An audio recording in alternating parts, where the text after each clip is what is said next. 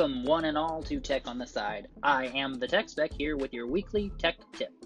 This week I am talking about your iPhone camera. And if you're taking pictures or videos, you'll want to stick around and learn all about a very important setting change. This past week, a friend of mine discovered when she was trying to send some pictures to a place for printing that the files from her phone were backed up as .heic files in Google Photos. Upon further investigation, we learned that at the release of iOS 11, a default setting was turned on, changing the photo format to an Apple-only file format, and did not warn us casual users. So in order to change the setting so that this too does not happen to you, I present today's tech tip. For starters, open up Settings on your iPhone. Scroll down to Camera and tap it. Then locate the word formats and tap on that. You should then see two options, High Efficiency and Most Compatible. If you have High Efficiency check marked, then click Most Compatible.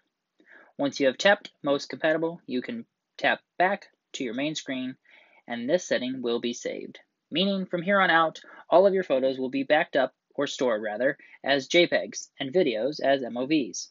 So you'll be able to use them outside of the Apple ecosystem. Same great high-def quality in a more usable manner. I hope that today's tech tip helps you access and use your photos the way you want them. If you would like to watch a video tutorial on the process, then please check out my companion YouTube channel, Tech on the Side, and peruse the Tech Tip playlist. For more tech news all week, be sure to check out my Flipboard magazine, Tech on the Side. Check out my blog at thetechspecblog.blogspot.com. Follow Tech on the Side on Twitter, and be sure to favorite my station here on Anchor, or subscribe to it in your favorite podcatching app. You can find more from me on all the social media platforms at The Tech Spec, that's TheTechSpec. Thank you for tuning in, sharing, and subscribing. And as always, stay tuned and stay connected.